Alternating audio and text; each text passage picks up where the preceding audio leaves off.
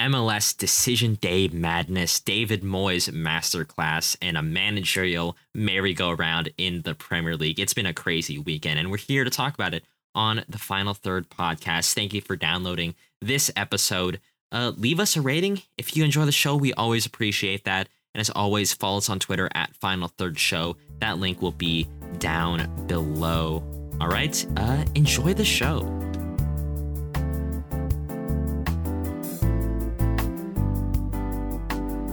Hello, everybody. Welcome back to the Final Third podcast. It's Monday. It is our news and predictions episode. And what a weekend it was, Jack. I think I need to take a nap. How about you? I think I might need to take a nap as well, especially with all the stress that I've just taken on from the last 15 minutes of the Minnesota United game. Yes, and we're going to get into that Minnesota United game and a bunch of other games that happened this weekend and some off the field news, because it is our news and predictions episode. As always, my name is AJ Tabura. I'm one of your co-hosts, a fan of West Ham United and Minnesota United, which went very well today. Well, actually, Minnesota United, you can go either way. And the U.S. national teams, which we'll talk about a little bit later. And as always, I'm joined by my co-host, Jack. Yes, hello. I am a fan of Chelsea, which wasn't great this weekend, to say the least. Disappointing. Minnesota United repping the Michael Boxall jersey today, and Atalanta, as well as the U.S. and French national teams. Yeah, and we have a jam-packed episode for you all today. So just to get things started as quickly as possible, Twitter, follow us on there at Final Third Show. Link will be down below. Leave us a rating on Apple Podcasts if you so choose. We will read out any 5-star reviews that are on the episode or the show, I guess, in general. And yeah, we'll be talking about some scorelines that happened in Europe today, some big games that happened. The managerial merry-go-round, one might say, and the MLS Decision Day recap. So stick around for all of those news stories and some of the other things we'll talk about, some predictions and some U.S. men's national team roster reaction. Jack, let's get into it. What do you say? Yeah, why don't you kick it off, though? Oh, yeah, because, sure. You know, I was going to leave this as a surprise for you because I think you're going to be very happy to hear this. West Ham are massive. Yes, they are a massive club. They are. And AJ is very excited to talk about this one because today, West Ham United took on Liverpool and beat them 3-2. So, AJ, to start you off, is David Moyes the best manager in West Ham's history? Or is he just a genius in general? He is a genius. B, greatest manager in history, in West Ham history. I think if he wins the next game, he will have a winning rate of 50% with West Ham, which I think would be the best in West Ham history. There have been managers, I can't really name them off the top of my head, that have won, FA Cups and stuff. So I guess that they get a shout. But in recent memory, in Premier League history, yes, he is the best for West Ham. And one might say right now, the best manager in the world. I'll say it. He's great. I love him. He's old. He kind of looks funny, but he's a great guy. Kind of looks like Emperor Palpatine. Yeah, exactly. Yep, exactly. But he's a great guy, an even better manager, and I'm glad to be right now third place, level on points with the reigning champions Manchester City, and only 3 points against your lowly team Chelsea FC. Lowly team, but is first in the table. Okay. Yeah, well, I'll let you have it because West Ham did beat Liverpool. I'll let you have it. Yes. Well, let's walk through what happened in this Liverpool game and some other games as well. West Ham United took Liverpool on in London Stadium this Sunday. One of the first actions of the game was a corner. That was West Ham's corner put in, and Ogbonna kind of, I would say, impeded Alisson, Liverpool's goalkeeper, and Alisson kind of hits it in. Jack, I remember texting you saying that, that probably should have been called back because he kind of impeded him. The more I look at it, the more I'm like, maybe not. No, he was just jumping with Alisson. I think it's fair. Yeah. Although I get why Alisson would be mad because his defense should have done a better job making sure he didn't get that free space. Yeah. I definitely agree. Ogbonna did he lifted his arm a little bit, and the NBC commentators were like, that's an unnatural jumping position. I don't necessarily think so. So I can see either way, which way the goal would go. And the fact that it stands, I'm not going to complain about it. Whatever.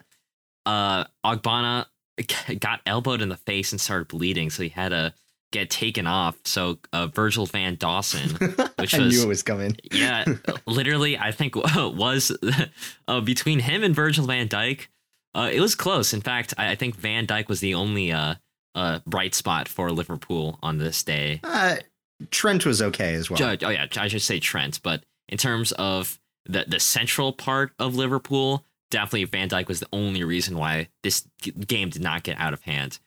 Speaking of Trent, he had an amazing free kick goal just outside of the West Ham box, assisted by Salah, even though it was just a tap. So we'll take those fantasy points regardless.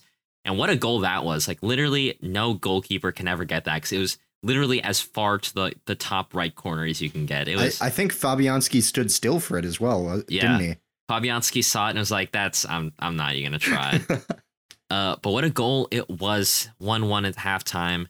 And then some give and go balls.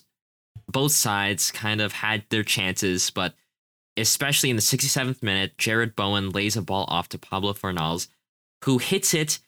And Allison, it was a one-on-one, to be fair. Allison got a touch on it. He like partially saved it, but didn't deflect it enough to hit it out of the way of his net. I really thought that he saved it, but no, it bounces to the back of the net. Pablo Fornals scores. Everyone's happy. I'm especially happy. Kurt Zuma then scores a goal off of a corner. Nobody's marking him. Trent Alexander-Arnold literally just ball watches the entire time. Most of their defense ball watches the entire time. Then Divock Origi gets the consolation goal. It was a nice goal, to be fair. That was in the 83rd minute, and thankfully West Ham hold on to get the 3 points, stay massive, and leapfrog Liverpool to become third place in the league. Jack, I have a question for you, because obviously I am biased. I am a West Ham fan, huge West Ham fan. Yep. But do you see, from an outsider's perspective, West Ham being legitimate top 4 contenders? They were for a large part of last year in and about that area, ended up finishing 6th. But do you think that this could be the year that David Moyes takes this West Ham team to be in the top 4? It's tough, because I think the one area that they need to improve on is, the striker position, because Mikel Antonio, he's good, right? He's good. But the issue is he is the only player that's like a natural number 9 for West Ham, right? So like you can play Jared Bowen there as like a false 9-esque kind of player. Yeah. Right, but it's not going to do the same job as Mikel Antonio can do. So I think West Ham can challenge for that, but in January, their top priority has to be getting a backup striker in, because that is the one area where I think if they're going to have problems, it's going to be there. Yeah. They did well with the defense to acquire, brought in Craig Dawson on a permanent, brought in Kurt Zuma. They did well in the midfield, getting some creative players in there like Vlasic. And Krul, right? That's who I was forgetting. But they've got to have that number 9 if they want to be challenging, because because I want to talk about Chelsea slightly. I won't take too much away. Sure, we saw like at the weekend against Burnley how much it hurts when you don't have that true number 9 that can finish chances, because Chelsea had like 5 times the amount of shots as Burnley, I think, and still drew because we didn't have anyone up front to convert the big chances. So yeah, I think West Ham can challenge for this, but got to be strategic in that January window.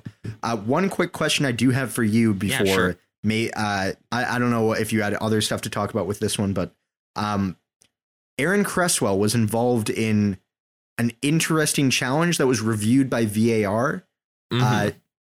Do you think that it was the right call for that to just be a foul, or do you think it should have been a red? I'm guessing you probably think no, but I'm interested to hear from you on it.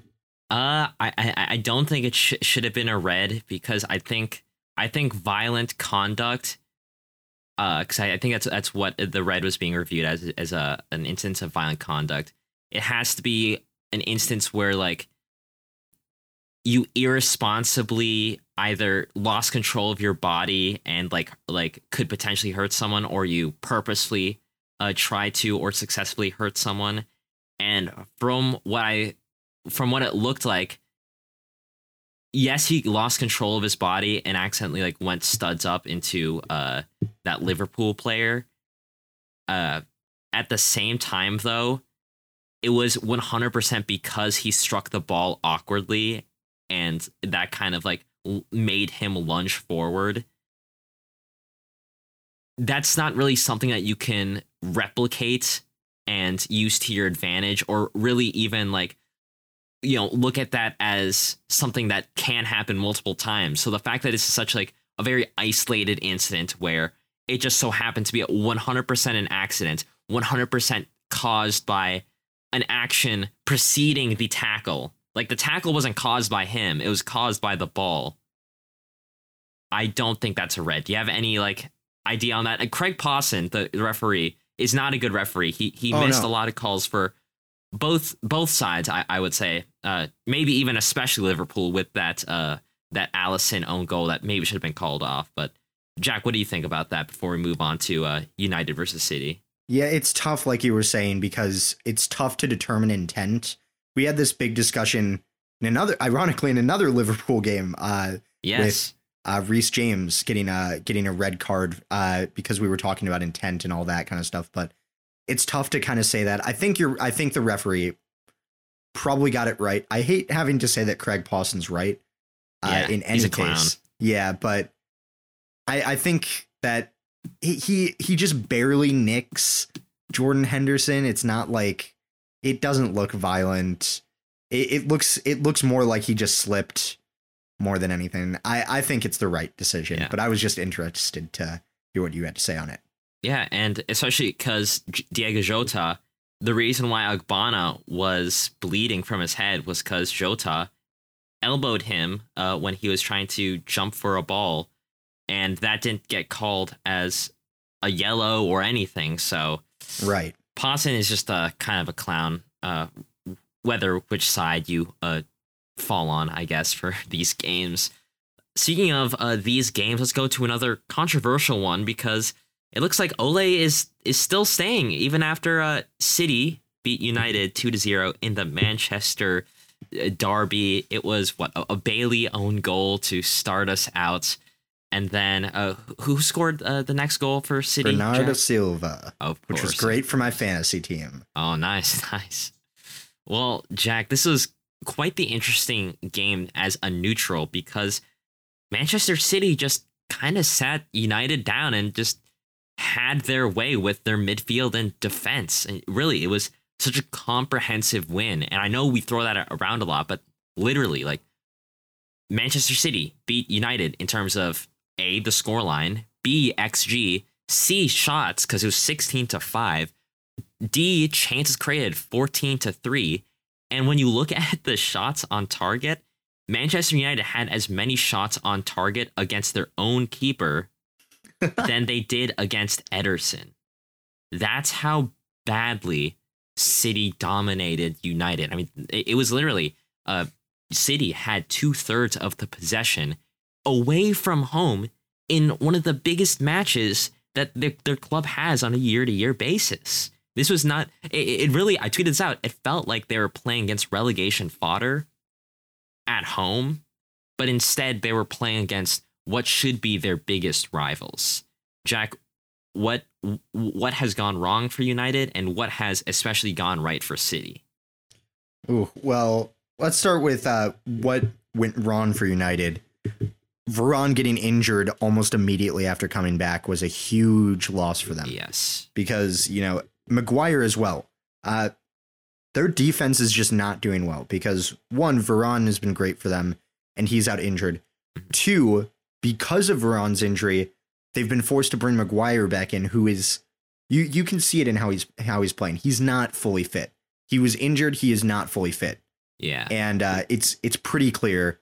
And they just got destroyed because of that. And even when they went to a 5 in the back system with Shaw, Maguire, Lindelof, Bailey, and Wan-Bissaka, still didn't help their defensive woes at all because, like you mentioned, those players are not really up to snuff compared to Varane. Right. And I will say for the big thing is just that midfield. It shouldn't spark confidence in anyone, not United fans. It's not striking fear into the hearts of any opposition players. The McFred pivot is not working. It doesn't work. They just don't play well together. McTominay and Fred either seem to drop back together or go ahead together. And neither are good because they get in each other's way a lot. It would work so much better if you had someone like, I mean, I know Pogba's suspended, but Pogba and Matic, for example, they're completely different players. That's the kind of system you want. You're playing too many similar players out here. And, you know, the other thing is the positioning of your wing backs if you're Manchester United is just not ideal because they got smoked. Like they're fast, right? Both of these wing backs are pretty fast, but they got smoked on it because they just kept pressing higher and higher up the field because they're like, oh, it's a 3 at the back system. We'll be fine. But when 2 of those back there are a not fit Harry Maguire and Victor Lindelof, you're in trouble. So that's what went wrong for United. The defense just wasn't there. The midfield didn't spark confidence, and they just couldn't get stuff up to the forwards as well. Right. The big thing that went right for City, though, that midfield, they dominated it because they're understanding how you play a variety of midfielders, right? Like they have Rodri, who sits back, controls the tempo of the game.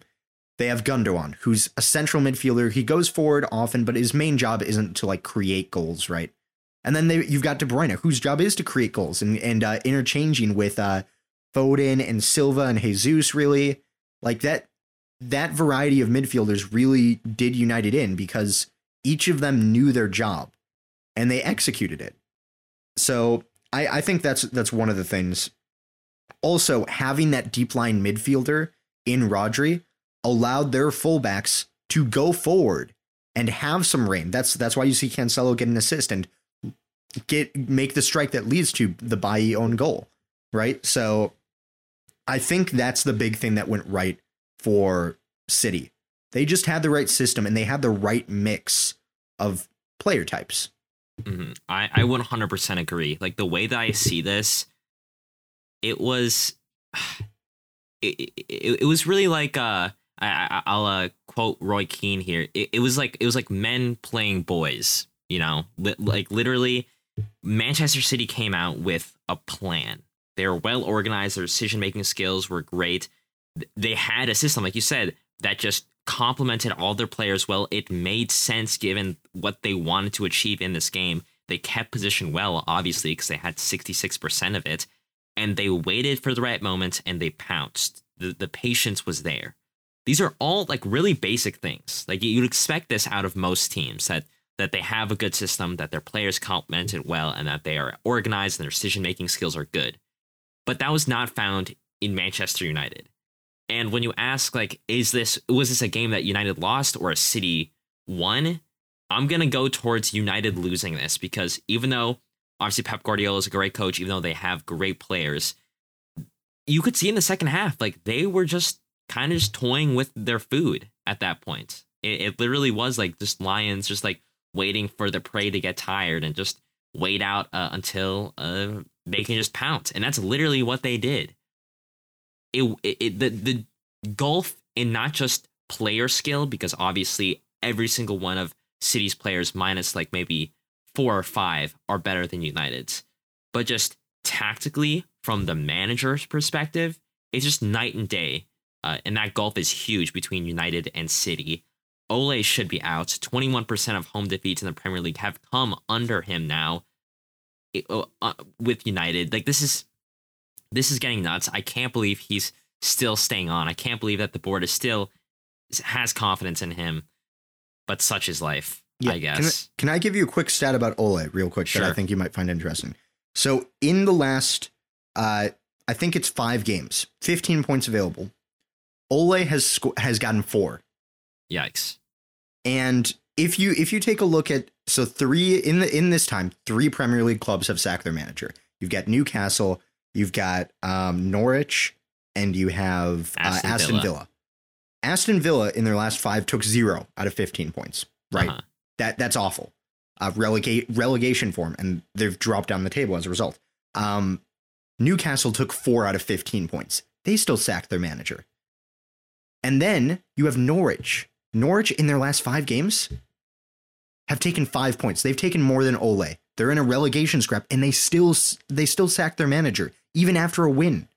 Like it just shows the difference in mentality of these clubs. While other clubs are trying to improve and get better, Manchester United seems to be going for the all in on nostalgia. Mm-hmm. I can't count. You should make a counter for how many times I've said this. Ole has lived off of his stoppage time winner against Bayern for too long. End his reign at Manchester United. Actually, keep him there for about another month. Let Chelsea play him, and then he can go. Yeah. I think he should stay for a little bit longer, so we can get 3 points. That'll catapult West Ham. Yeah, just give him until Christmas. Just give him until Christmas. Okay. All right. Let's talk about another bad showing.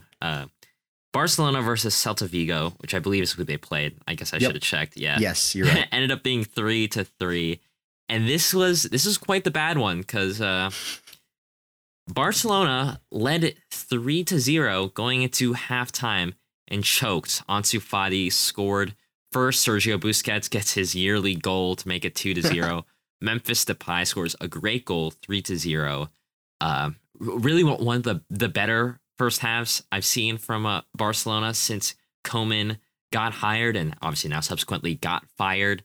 So I was like, when I saw that, I was like, man, this is like really good. Like it's really cool to see them playing well and playing to where they should be. And then we had some injuries. We had Fati get injured. Garcia, I don't know if he actually got injured, but he got taken off early. Regardless, they've had a lot of injuries, and it all came apart. Iago Aspas for Celta Vigo, who always seems to do pretty well against Barcelona. I feel like I've heard his name a lot against Barcelona. Scores in the 52nd minute. Nolito scores again to make it 2-3. And of course, who would it be other than Aspas in the 90th minute stoppage time? Last kick of the game, too. Yep. Makes it 3-3. Gets a yellow card for celebrating. Worth it. Because Barcelona, I believe they've gone like 250 games consecutively where if they've led 3-0, they win the game. And that's been broken. And Jack, I really think there's one major reason why this is happening. And it's obviously not Koeman because Koeman's out. Do you have any idea what I'm about to say is the main issue here? Is it that Barcelona's old and needs to replace a lot of parts? Yes, that is like a part of it. And I will say that's because their injury list is so long, which is not helped by the fact that they are very old. Jack, I'm gonna name you all the players that they have that are injured right now. Okay. Ansu Fati, Dembele, Sergio Aguero, Pedri, Sergino Dest, Nico Gonzalez, Eric Garcia, Piqué, Braithwaite, Sergi Roberto, and Nito. That is, at some point, their injury 11 is going to be stronger than their actual starting 11. I think it already is. I'm not going to lie. Yeah, the fact that Dest was starting as a right winger for at least 3 weeks there, not because that's his best position, but out of necessity, tells you a lot. The fact that they're starting the likes of Gavi, who is 17, 18 years old, at winger now, which is not his best position. And he's also not probably the best choice, even though he's a great player to be playing right now. Like, it's not great. And if you take a step back, the reason why their injury list is so long and that their depth is bad is because they can't afford good depth because they're in this financial situation. People are saying, well, they need to get reinforcements in January. You can't. Well, yeah, with what money? With what money are you going to do that? Or if you're going to get a free, like which players are going to be available that will be free and will come to Barcelona given like the mismanagement it's under right now. Hey, like, they can take Fernando Adi. Yeah. Honestly, I think Fernando Adi might turn Barcelona down at this point. That's how bad it's getting.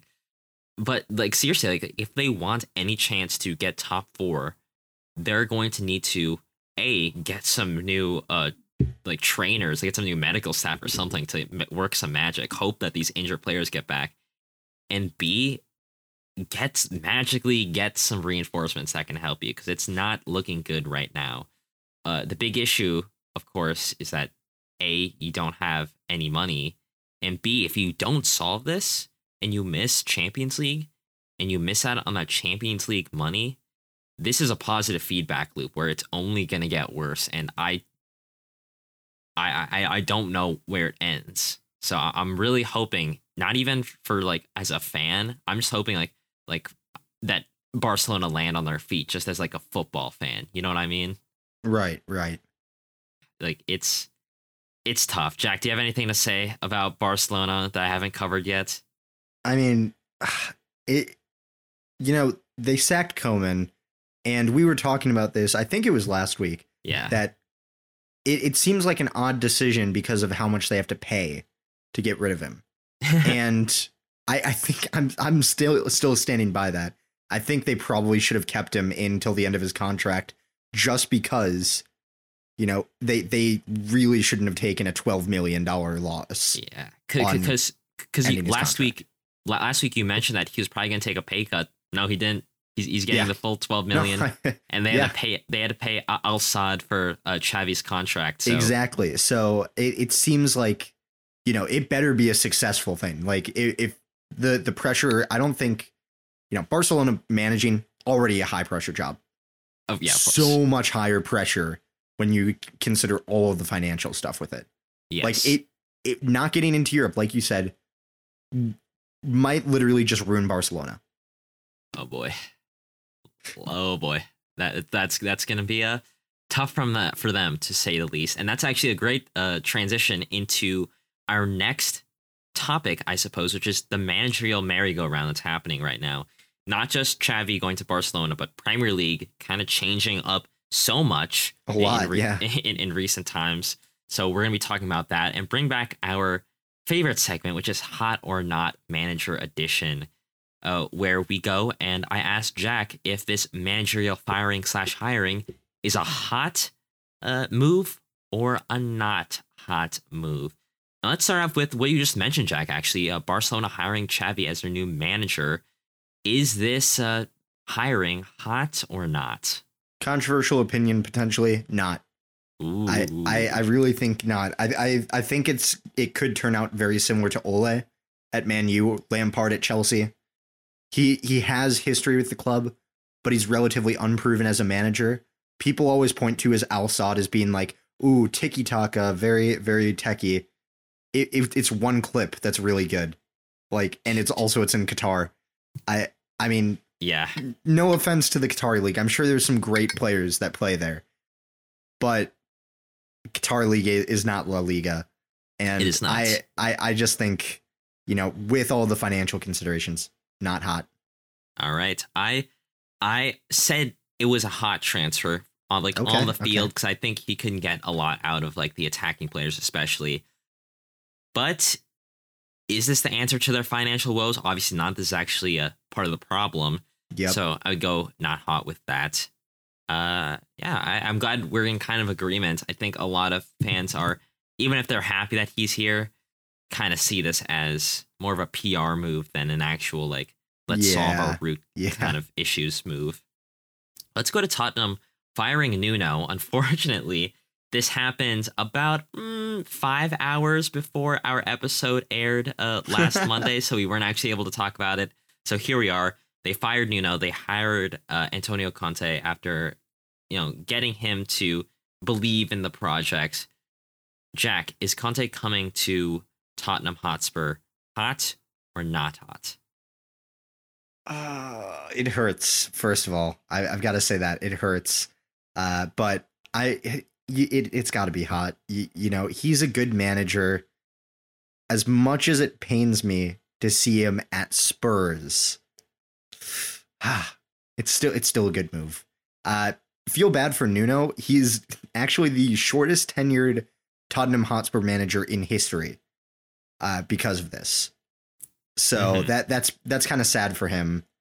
But I think like, you know, Conte is who they wanted from the start, so it is good for them. Yes, I also said hot, but this does put a lot of pressure on the board, especially Daniel Levy, to get results, to invest in the club, because I tweeted this out. You have Harry Kane, you have a world-class manager, a world-class stadium, you have some of the best facilities, you have allegedly a war chest ready to unleash this January and next summer. If you don't win trophies at the very least, Daniel Levy's time is going to be a failure, looked at as a failure. Yes, he's done a whole lot for this club, but if all he's doing is just elevating their status and not elevating their trophy game, it's going to be a failure. All right, Newcastle potentially hiring Eddie Howe. There's a lot of red tape that needs to get kind of cut before that happens. Some reports that it's actually might not happen because Eddie Howe wasn't able to secure a deal to bring his backroom staff with him to Newcastle. But potentially this still could happen. So Jack, Eddie Howe, former AFC Bournemouth manager, to Newcastle. Is this hot or not, considering that they reached out to Unai Emery? Okay, you're giving me an L. Explain. It's a massive L. Newcastle just had this big takeover, and they're like, oh, we're going to be one of the best. We're going to be one of the best in the Premier League. Well, first of all, are they even going to be in the Premier League next season? All right, yeah, sure. And Eddie Howe, I mean, sure, he's fine. He was good with Bournemouth, except for the season he got relegated. That was kind of bad. But even then, I don't think that's like a substantial upgrade to Steve Bruce, if I'm being completely honest.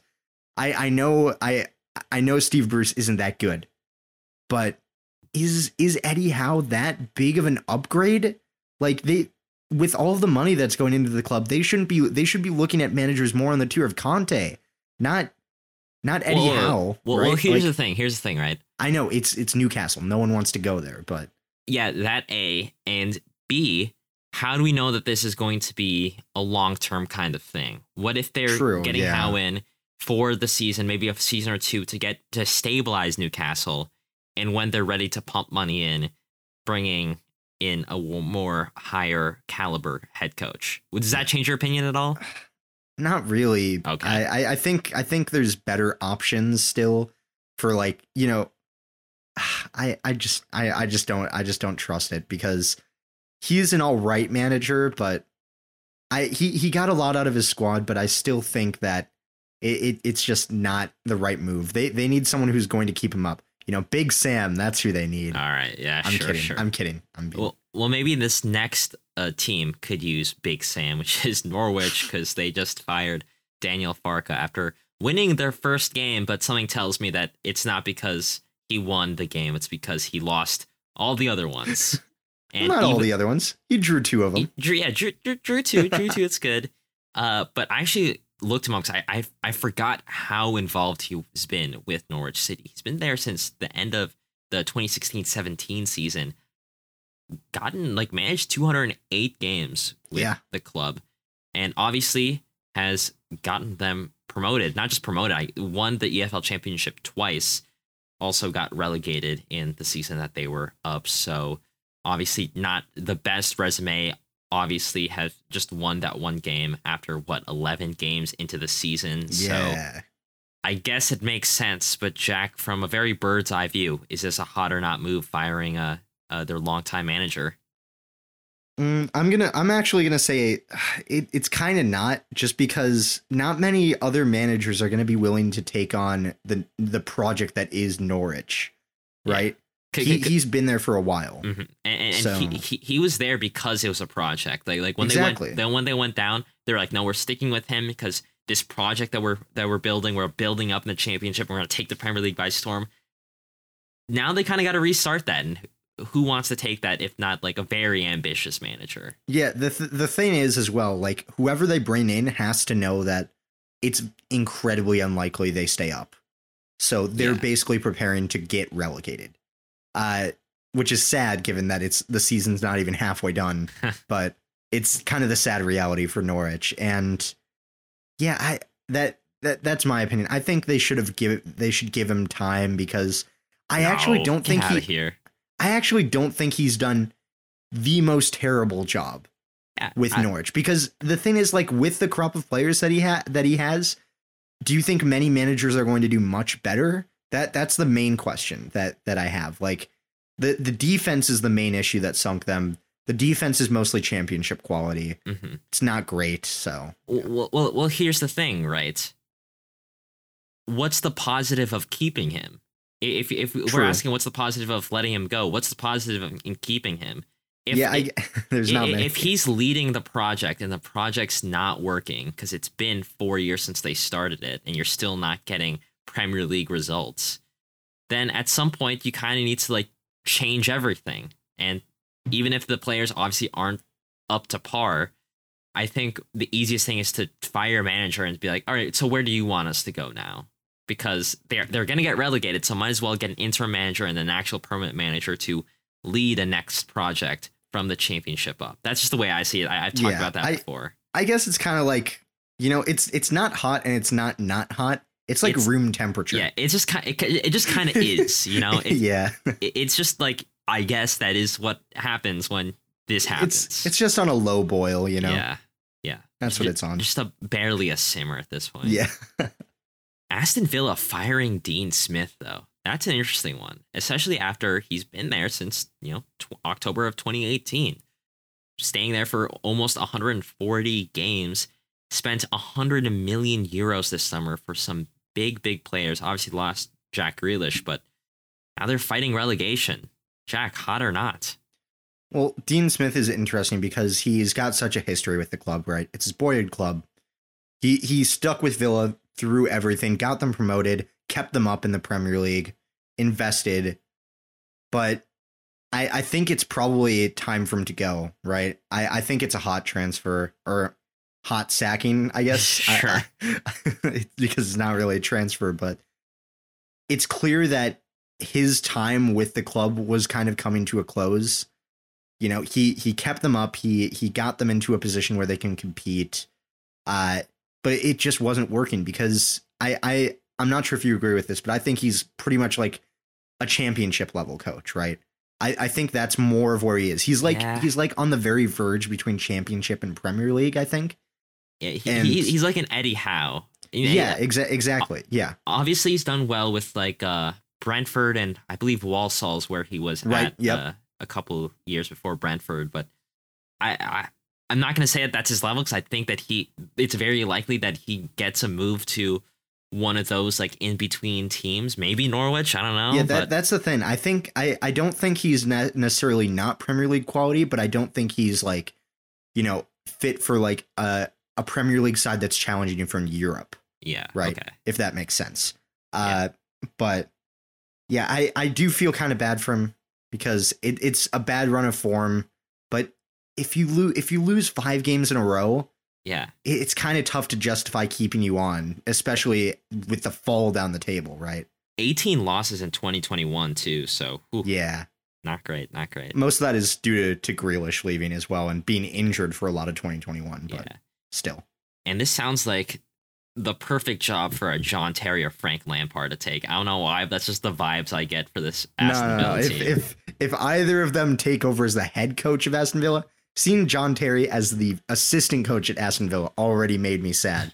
But seeing either of them as the head coach, I don't think I can take that because I hate Aston Villa. That would be my nightmare right there. I'd put money on John Terry getting promoted or Frank Lampard going. No, because Terry's not the assistant manager there anymore. Oh wow, yeah. Yeah, I still put money on either of them coming. No, please don't do that. No, don't do it. let's move on from Jack's nightmare and talk about something else that you should never put money on, which is MLS, because I'm so glad we finally got to this, because Major League Soccer decision day, we finally have the crop of teams going to the MLS playoffs, competing for the MLS Cup. Jack, where do we even start with this? Do you want to start in the East and just go like game by game and then talk about the craziness that happened? Yeah, I mean, the East wasn't as exciting as the West. Yes. Let's get that out of the way. Yeah, so the East, Montreal and Orlando. Montreal needed to win this game in order to make the playoffs. Orlando were trying to consolidate their spot, I believe, in the home playoff spots. No, they weren't able to get it. No. But it was goals from Daryl Dike got a goal and Mendez got the other. So Montreal, even after like a very good season, building towards something really cool, unfortunately weren't able to get that win and catapult themselves up into the playoffs. Columbus, Zelarayan and Barry 2-0 win over Chicago. They had a 1% chance of making the playoffs because they needed like 5 different things going their way. Didn't happen. Atlanta United fell early to FC Cincinnati, but ended up winning thanks to Miles Robinson and Joseph Martinez.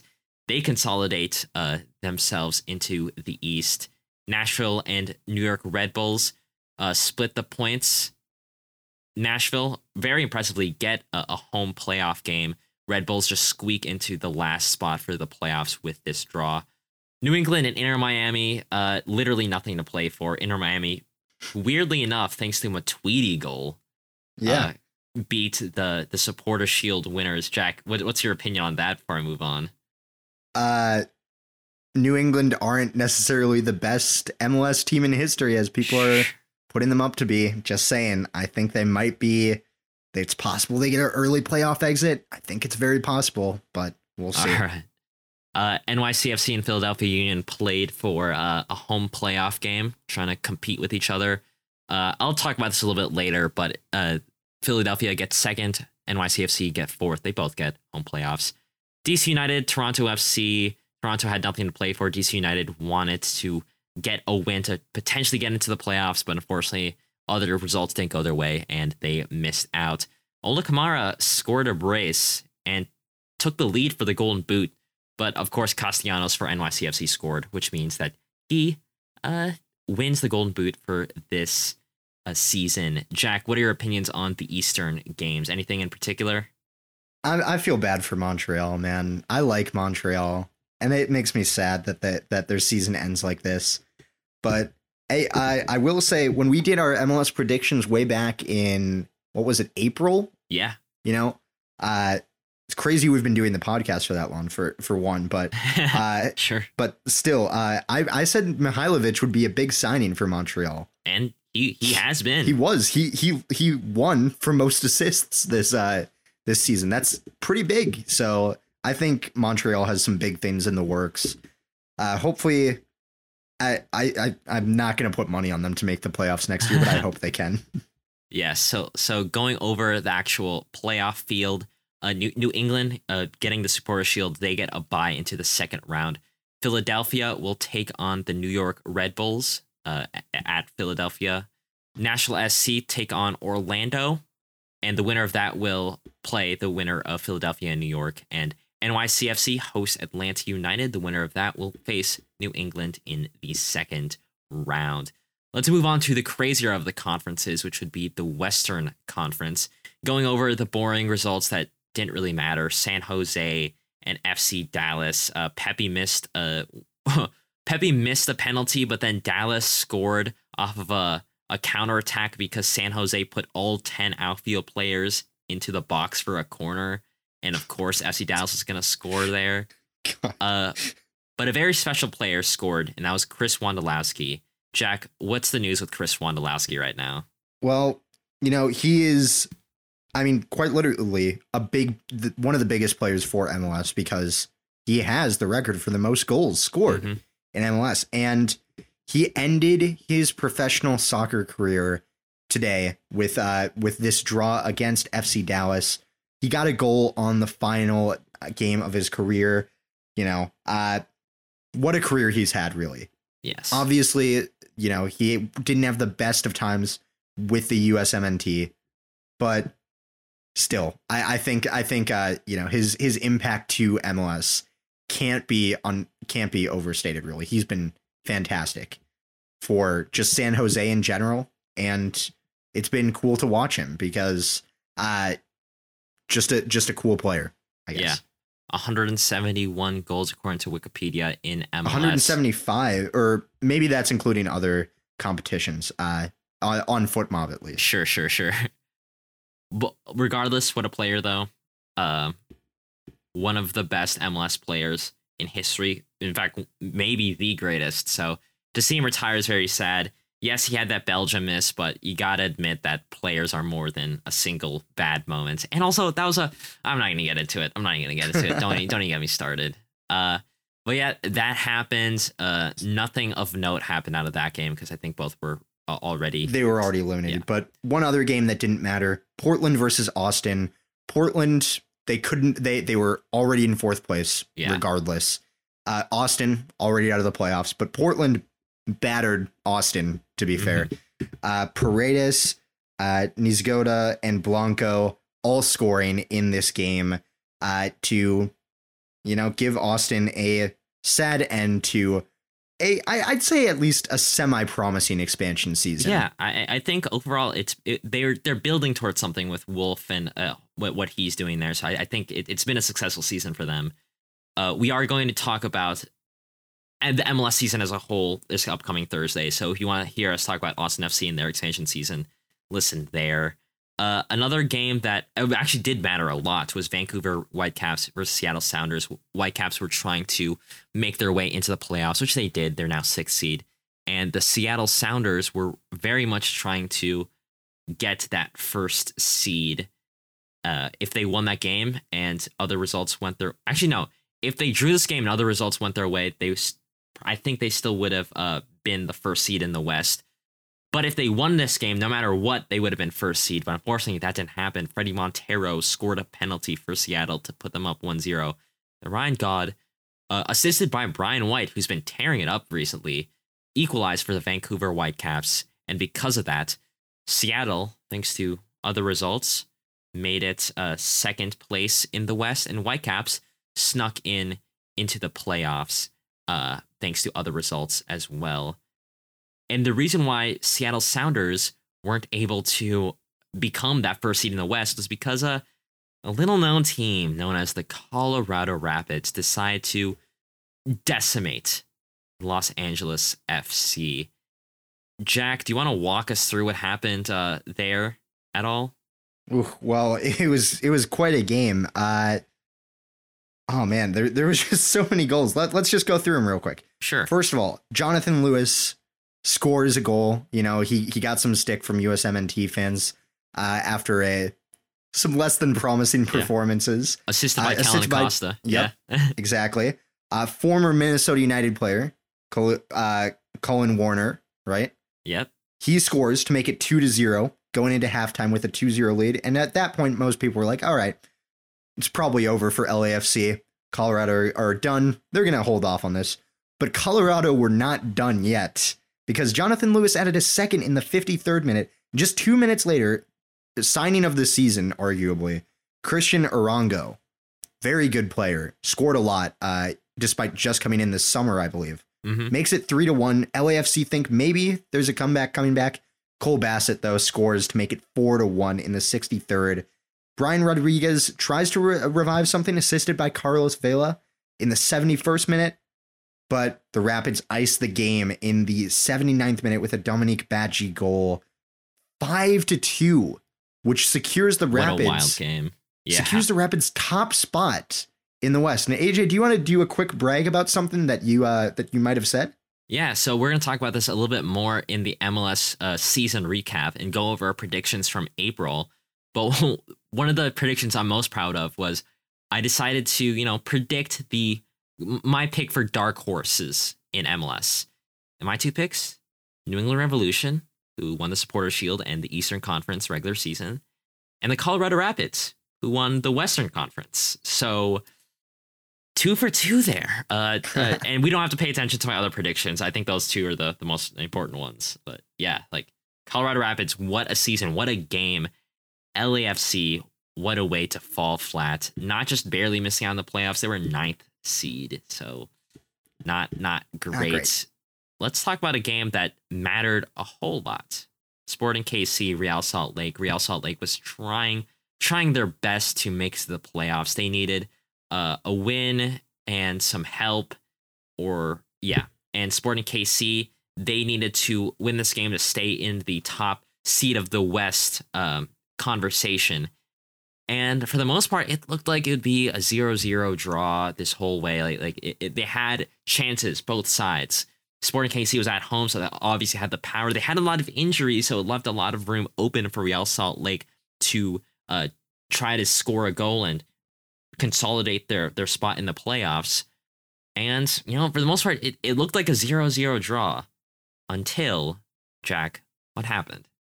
Well, a Croatian man struck a goal in the one of the last kicks of the game. Yeah. One of the last kick. I think it might have been the last kick of the game. Damir Krylak came up huge for RSL. Melia clears away a corner. It falls down to, I believe, Rusnak. He goes for a bicycle kick. And who is there to tuck it in but Damir Krylak? Just swipes it into the net. Melia's caught off guard. And that secures RSL into the playoffs just barely. 7th place in the in MLS. Yes. Exactly what they needed. Sporting KC falls down a little bit. I believe they are 3rd seed now. But RSL, they needed a little bit more than a win.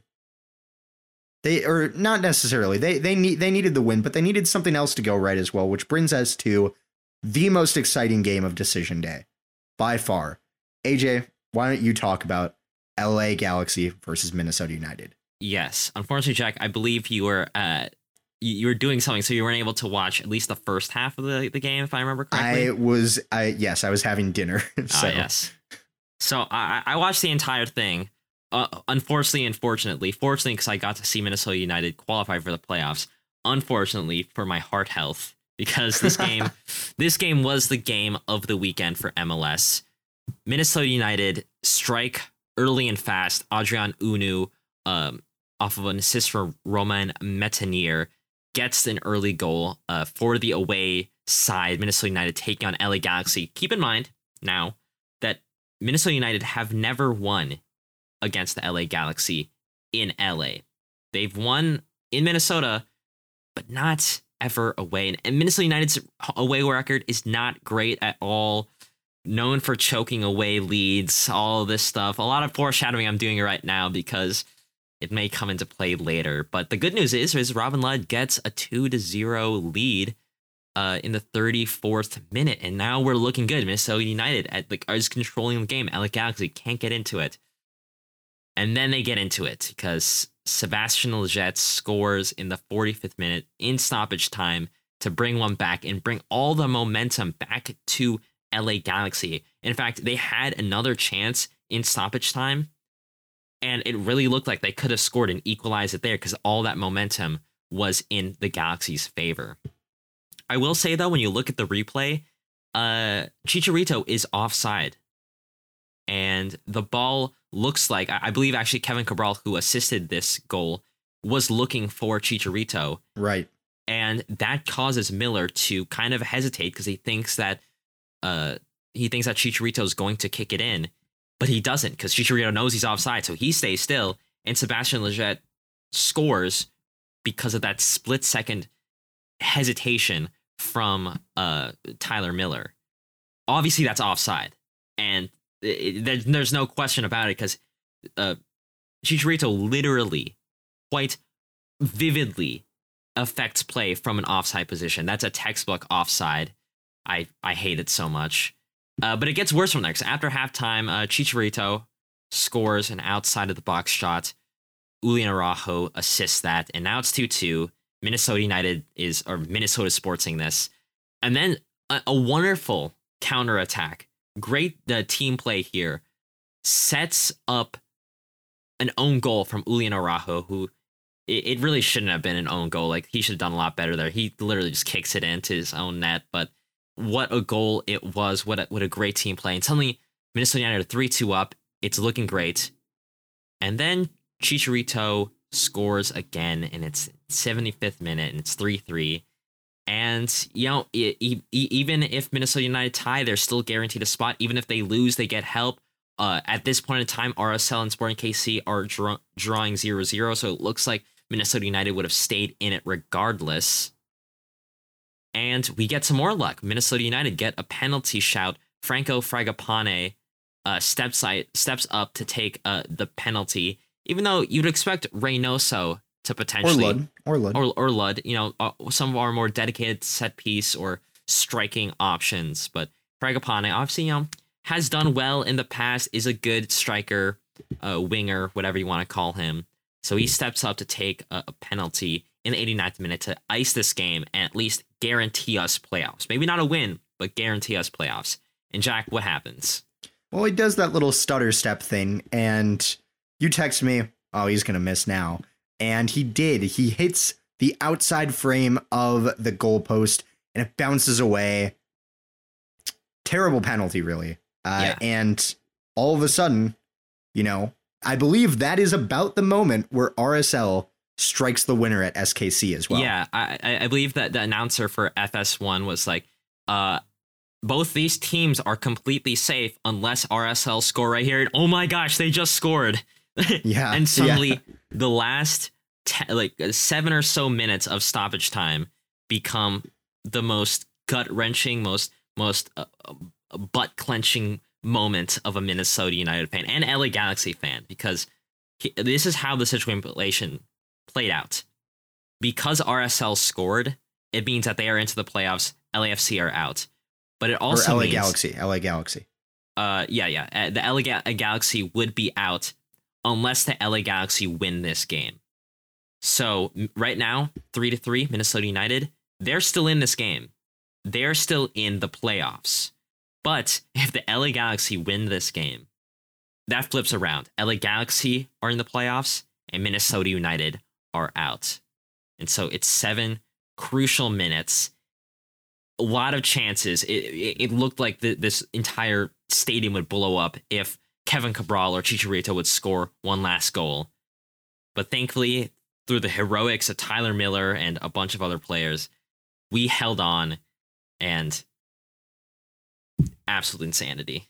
Jack, anything else to add to that? Oh man, it was such a stressful game. I almost I feel like I almost passed out while watching that one. I'm not gonna lie. It was stressful moments, almost as stressful as the Seattle game from last season's playoffs, but at least this one had a happier ending. Yes, it did have a happy ending because we are in the playoffs, and here are the teams that are also in the playoffs with Minnesota United. Spoiler alert, none of the California or Texas teams made it to the playoffs. Kind of embarrassing. I think they're the only teams that missed out, right? Yes, they are. At least in the West. Yes, they are. That's very, very embarrassing from them. But the players or the teams that did make it, Colorado get that first round bye because they won the Western Conference. Seattle Sounders will host 7th seed Real Salt Lake. Sporting KC will host Vancouver Whitecaps, and Portland Timbers will host our Minnesota United. And the winners of Portland and Minnesota will play Colorado, and the winners of the 2 versus 7 and 3 versus 6 games will play each other in that second round. Yep, that is decision day. It was crazy. One of my favorite decision days in recent memory since they even started doing decision day. There's so much to play for, and we'll talk about the MLS season as a whole later on Thursday, and just kind of recap everything that happened and potentially preview some of the playoff games as well. Jack, anything else to say before we get into your very special segment? Yeah, well, I've got to say, great decision day. The Eastern Conference didn't live up to the hype, but MLS After Dark, of course, it had to be. It had to be. The Western. I've said it before. I'll say it again. Western Conference, Bestern Conference, Eastern Conference, Leastern Conference. Exactly. All right, let's move on to Jack's segment, stat padding. Jack, take it away. Yeah, well, stat padding, I am a big fan of statistics. AJ is as well, but we're also a big fan of some quiz and trivia questions, So I thought, let me go through some interesting stats from different leagues and ask AJ some questions about this. This week, in honor of Decision Day, I went for an MLS special in week 2 of this new segment. So let's get started with this. Some interesting MLS stats, maybe not ones that you normally think of. So first, are you ready, AJ? Yes, I am. All right. 25 out of 27 teams have gotten red cards in the MLS. However, one team has amassed twice as many as the next team. Oh, gosh. Which team is it? And I have some hints for you. Okay. I'll take those hints. Okay, so it's an Eastern Conference team. Okay, Eastern Conference team. Do you have more hints, or I have one more. They are a playoff team. Okay, they're a playoff team, and they're in the Eastern Conference. NYCFC. That is correct. Yes, they have amassed let's go. 8 red cards. Yeah, I when I think about NYCFC, I'm like, I just feel like they have a lot of red cards. Okay, cool. Yeah, playing in a baseball stadium really amps you up and I guess gets you angry, that you don't have a soccer specific stadium, I'd imagine. So let's go on to the next one.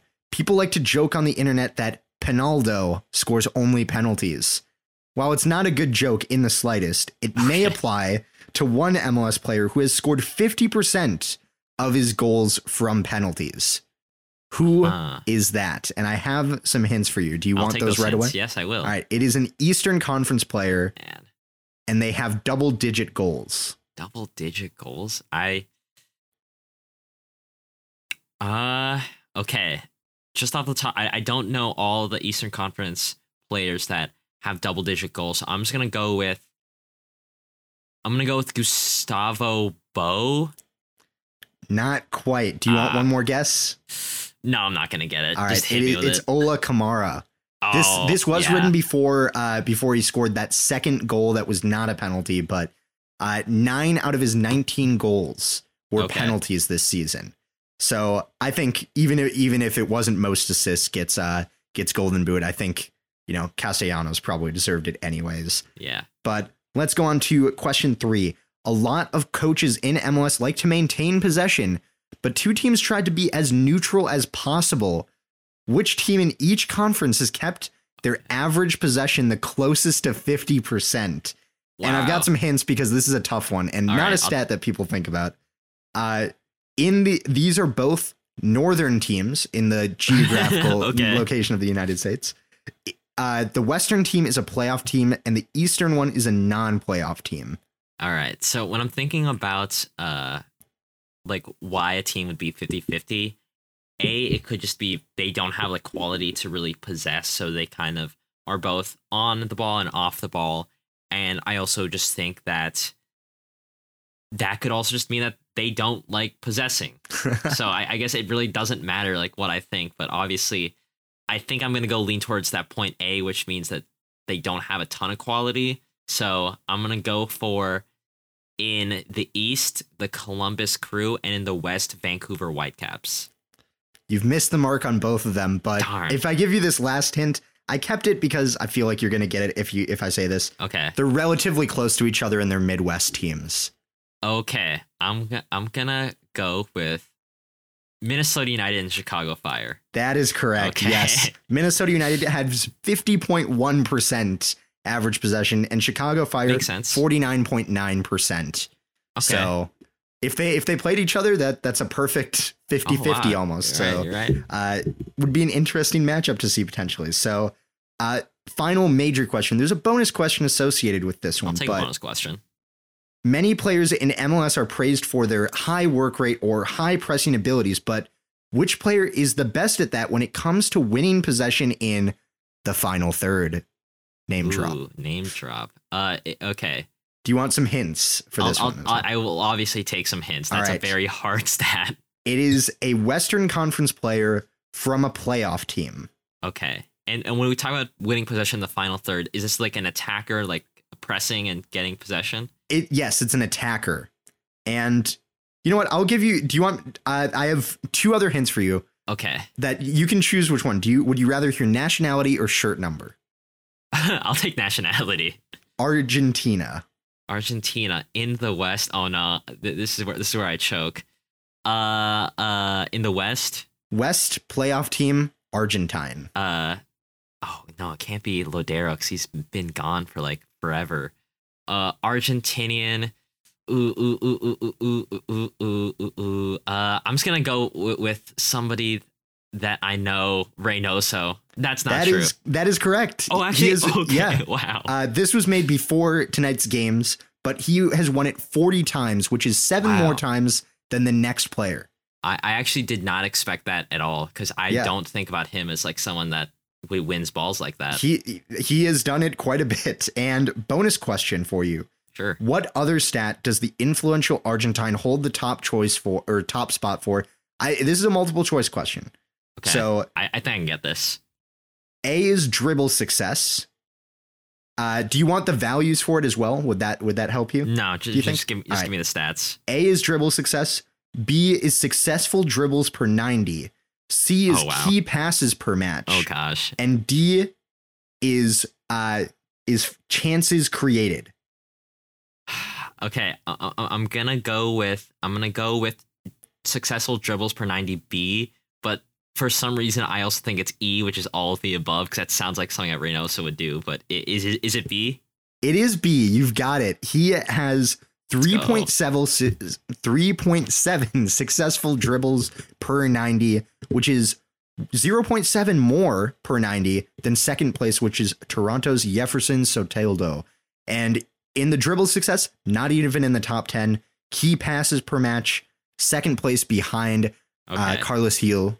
And foot mob rating, he is 6th overall. Okay. Or sorry, that chances created. I changed it from that because foot mob rating was he's not the top for chances created. He is 5th in chances created. Right, foot mob rating though, he is 5th overall in the league. Nice.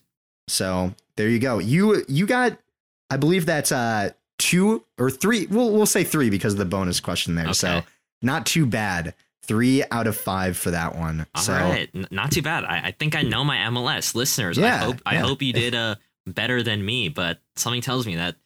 I mean, NYCFC might be a gimme, but some of those were pretty difficult. As I said, weird stats. That's what I'm going for on that. All right. So with that, let's move on to the U.S. Men's National Team corner. Obviously, the November window is upon us against Mexico at home and away to Jamaica.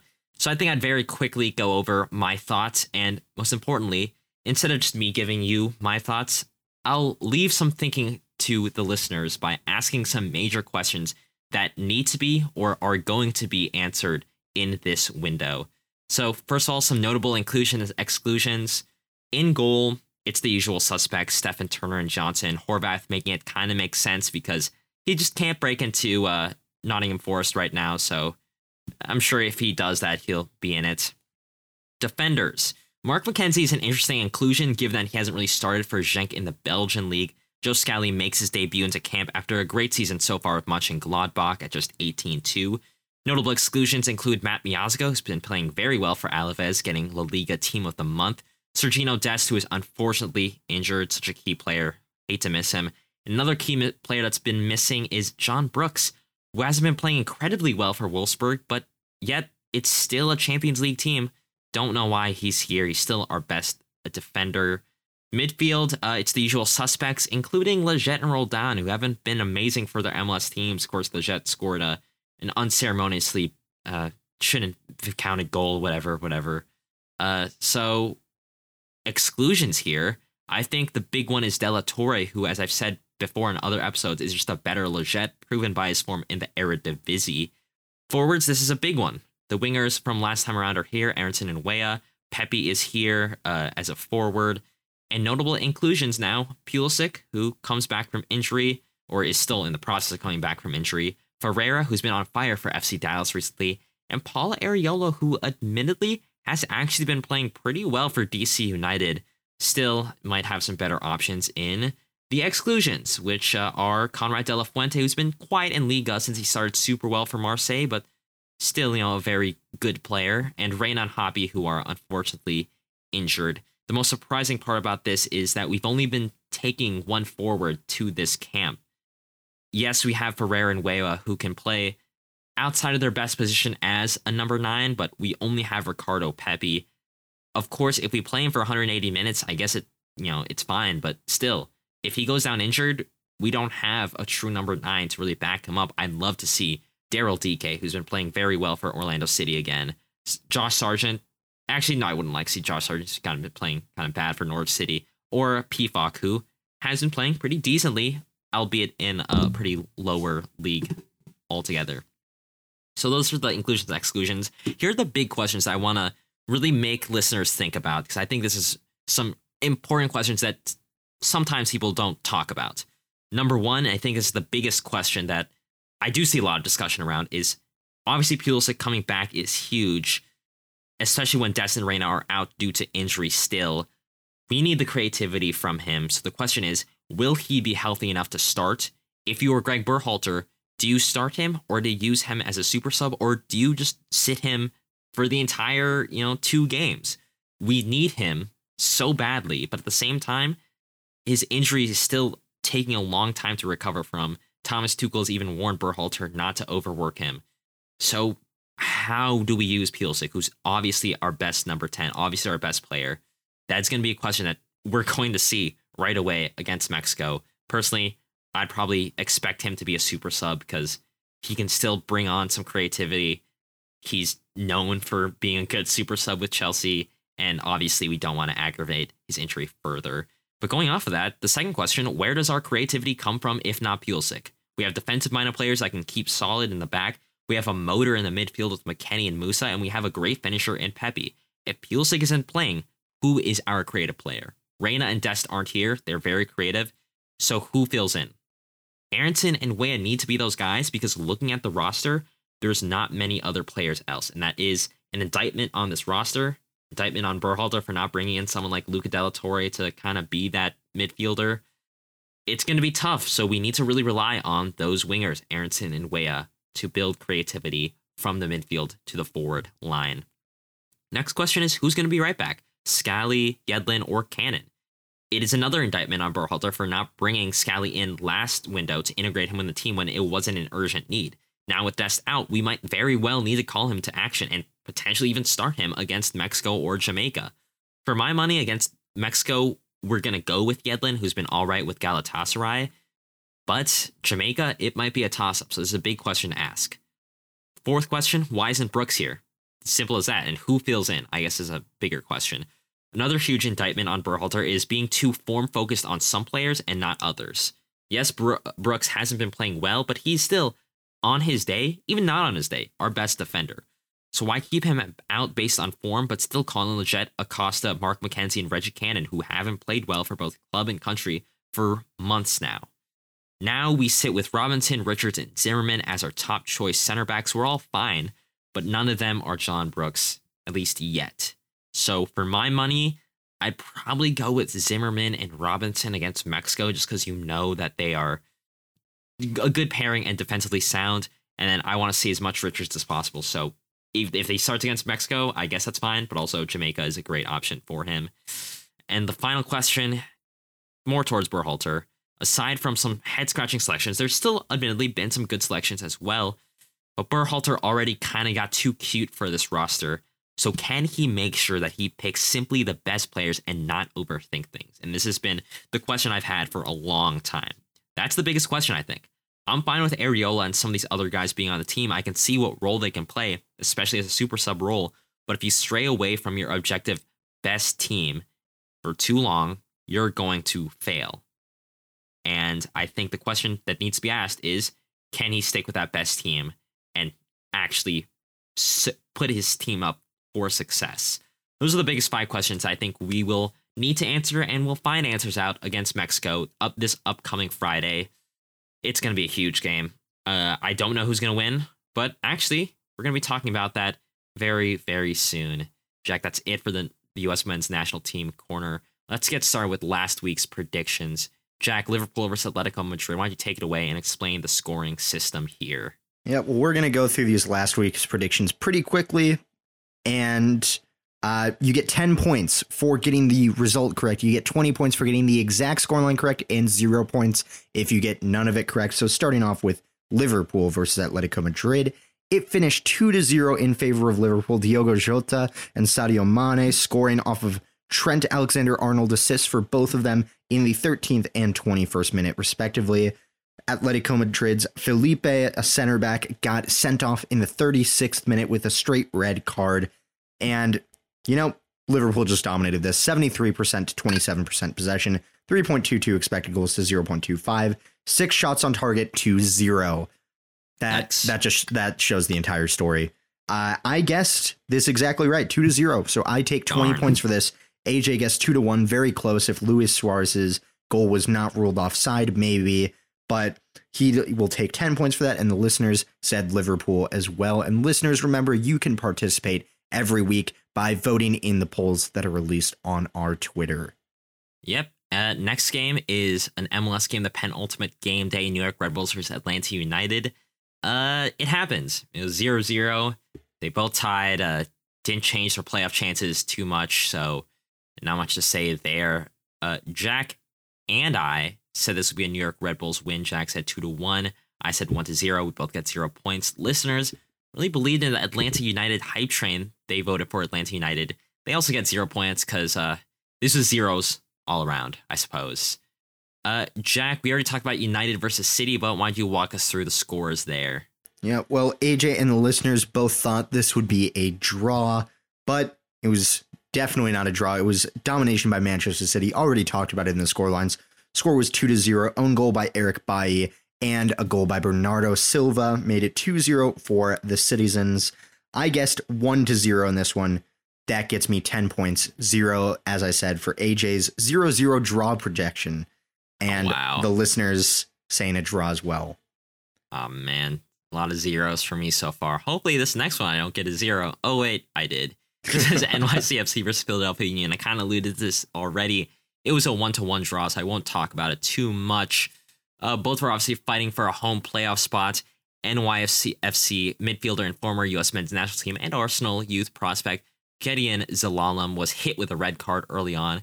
Kasper Shabilko scored off a Leon Flatch cross to make it 1-0, but Castellanos equalized in the second half, equalizing for his team and winning the Golden Boot race for himself. Philadelphia finished second and will host the New York Red Bulls. NYCFC finished fourth and will host Atlanta United. Jack said 1-0 for NYCFC. I said 3-1 for NYCFC, and listeners also backed NYCFC. We all get 0 points because it ended up being a draw. And I'll quickly talk about LA Galaxy versus Minnesota United because we already alluded to this and talked about it in depth. It was a 3-3 draw. Jack really wanted Minnesota United to win. If the penalty would have been scored, it would have been 10 points for him. He said 2-1, so he gets 0 points. I couldn't be really further from the truth. I got 2-0 for LA Galaxy. I get 0 points. And our listeners, congratulations, got it right on the money. They got a draw, so they get 10 points right there. Jack, I'll let you do the honors for our final scores for this week. Yeah, so for this week, I got 30 points. Not too bad. Pretty average week. The listeners got 20 points. And AJ had a bit of an off week, both in his draft FPL team and in the prediction game. Yes. He gets 10 points, which I believe puts the listeners over AJ in the overall standings for first time, I think. So yep, the first time. I think I'm the first person to be losing to listeners. I was for quite a while, but then I had a week where I scored 60. So that helped. That was a good week from you. So right now the final scores, or not the final scores, the overall season scores for the prediction game. Jack's at 295 points. Listeners are 30 behind at 265, and I am 40 behind Jack, 10 behind listeners at 255. But that can all change this week. We kick things off with the biggest match in U.S. men's national team World Cup qualifying 2021 cycle history, so I guess not that long. This is U.S. men's national team versus Mexico in the CONCACAF World Cup qualifying. Both are in very good contention to make it to the World Cup via automatic qualification, but this game will help consolidate their spots. USA are missing some key players, whether it be Reyna and Des due to injury or John Brooks due to a healthy scratch. Home field advantage will come into play for the USA as we are playing in Cincinnati, but I have no doubt that Mexican fans will come out in droves this game, minimizing the effect at least a little bit.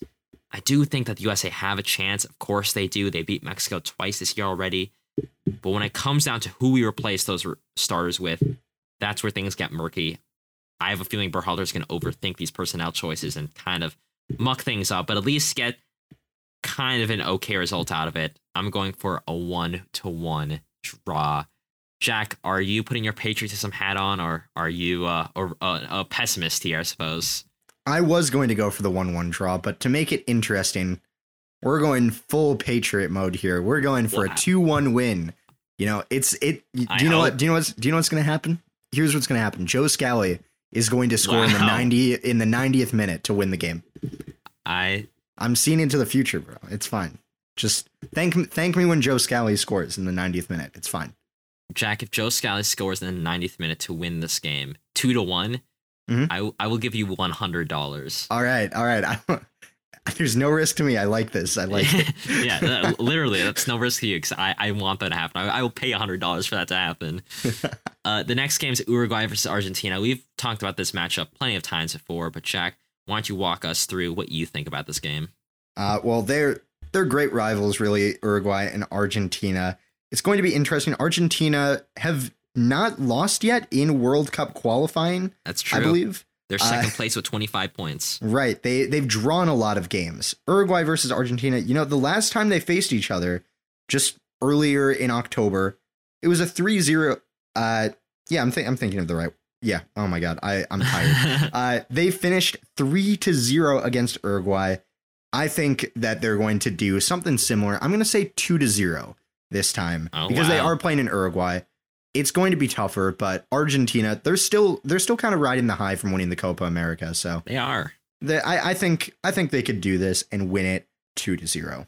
Yeah, Argentina have brought in a great squad of young players like Federico Gomez Girth, who is 17 years old, Matidias Sule, who's killing it in Serie A for Juventus. They have the usual suspects there, but you also have Lisandro Martinez of Ajax and Paulo Dybala making a cameo. Very, very exciting cast. Meanwhile, Uruguay is missing Cavani, De La Cruz, Maxi Gomez, Valverde, and more regulars due to injury. It's been a while since Argentina won in Uruguay, but there's a first time for everything. I'm going with another 1-0 win for Argentina. Let's go to another match that we have talked about in the past, both in the Euros and I think recently, Italy versus Switzerland. UEFA World Cup qualifying this time around. They're first and second in Group C right now in World Cup qualifying with 14 points each. In my mind, this is Italy's game to lose. We know that they have better quality players. That's a given. Even without reportedly Bonucci or Chiellini, their defense still has Bastoni and Acerbi. And not to mention, they have probably the best midfield in national team play right now. They have the likes of Barella, Jorginho, Locatelli, Tonali, Pobega. Great names overall. And they're playing at home. Yes, they lost to Spain in the Nations League semifinal, but they beat Belgium, which is more impressive than any of Switzerland's recent wins. I'm going with a 2-0 win. Jack, for Italy or for Switzerland, who are you siding with? Yeah, well, you'll remember this was in the round of 16 of the Euros. I believe they faced off here. Am I saying that right? I think it's round of 16. They faced off in the first elimination round. Is that true? Because I thought Switzerland. No, it was Austria. Ignore me. Ooh, I'm remembering wrong. I apologize to all Switzerland fans. It's late. I'm sorry. I apologize to the country of Switzerland. It's all right. But I'm going to go for Italy to win this as well. And I'm also looking forward to see Nicola Zaniolo back from injury because last year during the Nations League, he had a very nasty ACL tear injury. So it'll be good to see him finally back. He's a bright young prospect for Italy. So I'm looking forward to seeing that. I'm going to go for a 2-1 win. I think Switzerland still have some good attacking talent that they can use. And if they don't have Chiellini and Bonucci, Italy, it's going to be a little bit tougher for them to keep that clean sheet. So that's what I'll go for. All right. And Portugal versus Serbia. With a game in hand, Portugal sits 2 points behind Serbia in their World Cup qualifying group. Jack, is Portugal going to take this? They are at home. What do you think about this game? Well, you'll remember the reverse of this game was riddled with controversy after that last minute goal/no goal, where it looked like it crossed the line, but apparently did not. Allegedly, yes. Allegedly, yeah. It will be very interesting to see how this plays out. You know, whoever wins this is going to qualify for the World Cup, pretty much. Like that's the importance of this game. If Serbia win this one, assuming, you know, Portugal beat Ireland, not too bad of an assumption, they're qualifying. And I think Serbia, given the position they're in, are going to try and take that with force, but it won't be enough. I think Portugal are going to win this one. I'm going to say 1-0. They're playing at home. It's going to benefit them 1-0. Okay. I would love for an upset, to be fair, but I just can't back it. Okay. Well, I actually was also going to go for a 1-0. So just to be different, I'm going to go for a 3-1 win for Portugal. Dang, okay. Actually, what I'm about to say totally contradicts that, but I'm just going to go with it anyways. I really like Portugal's defense, Cancelo, Semedo, Fonte, and Diaz. Their midfield is also very defensive-minded, which brings up concerns in attack that we've previously had. These concerns are very real, especially going back to the Euros. I look out for the likes of Fernandes and Renato Sanchez to be the main guys in the midfield. Their attack's also crazy stacked with Bernardo Silva, Joao Felix, Ronaldo, Jota, and Leao, all possible picks.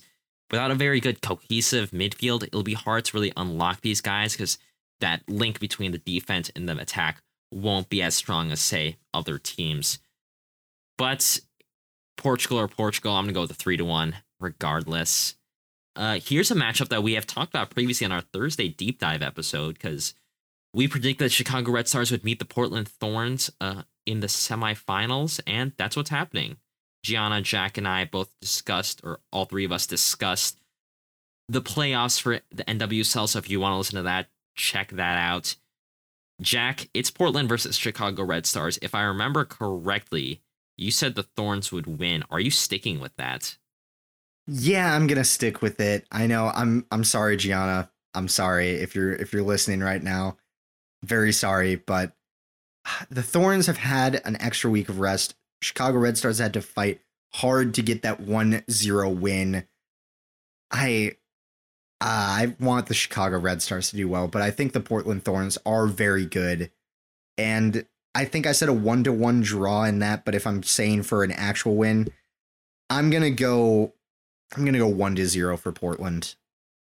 Okay, going 1-0, which I actually, if I look back at this correctly, yeah, I said 1-1 in a penalty shootout. Portland would win.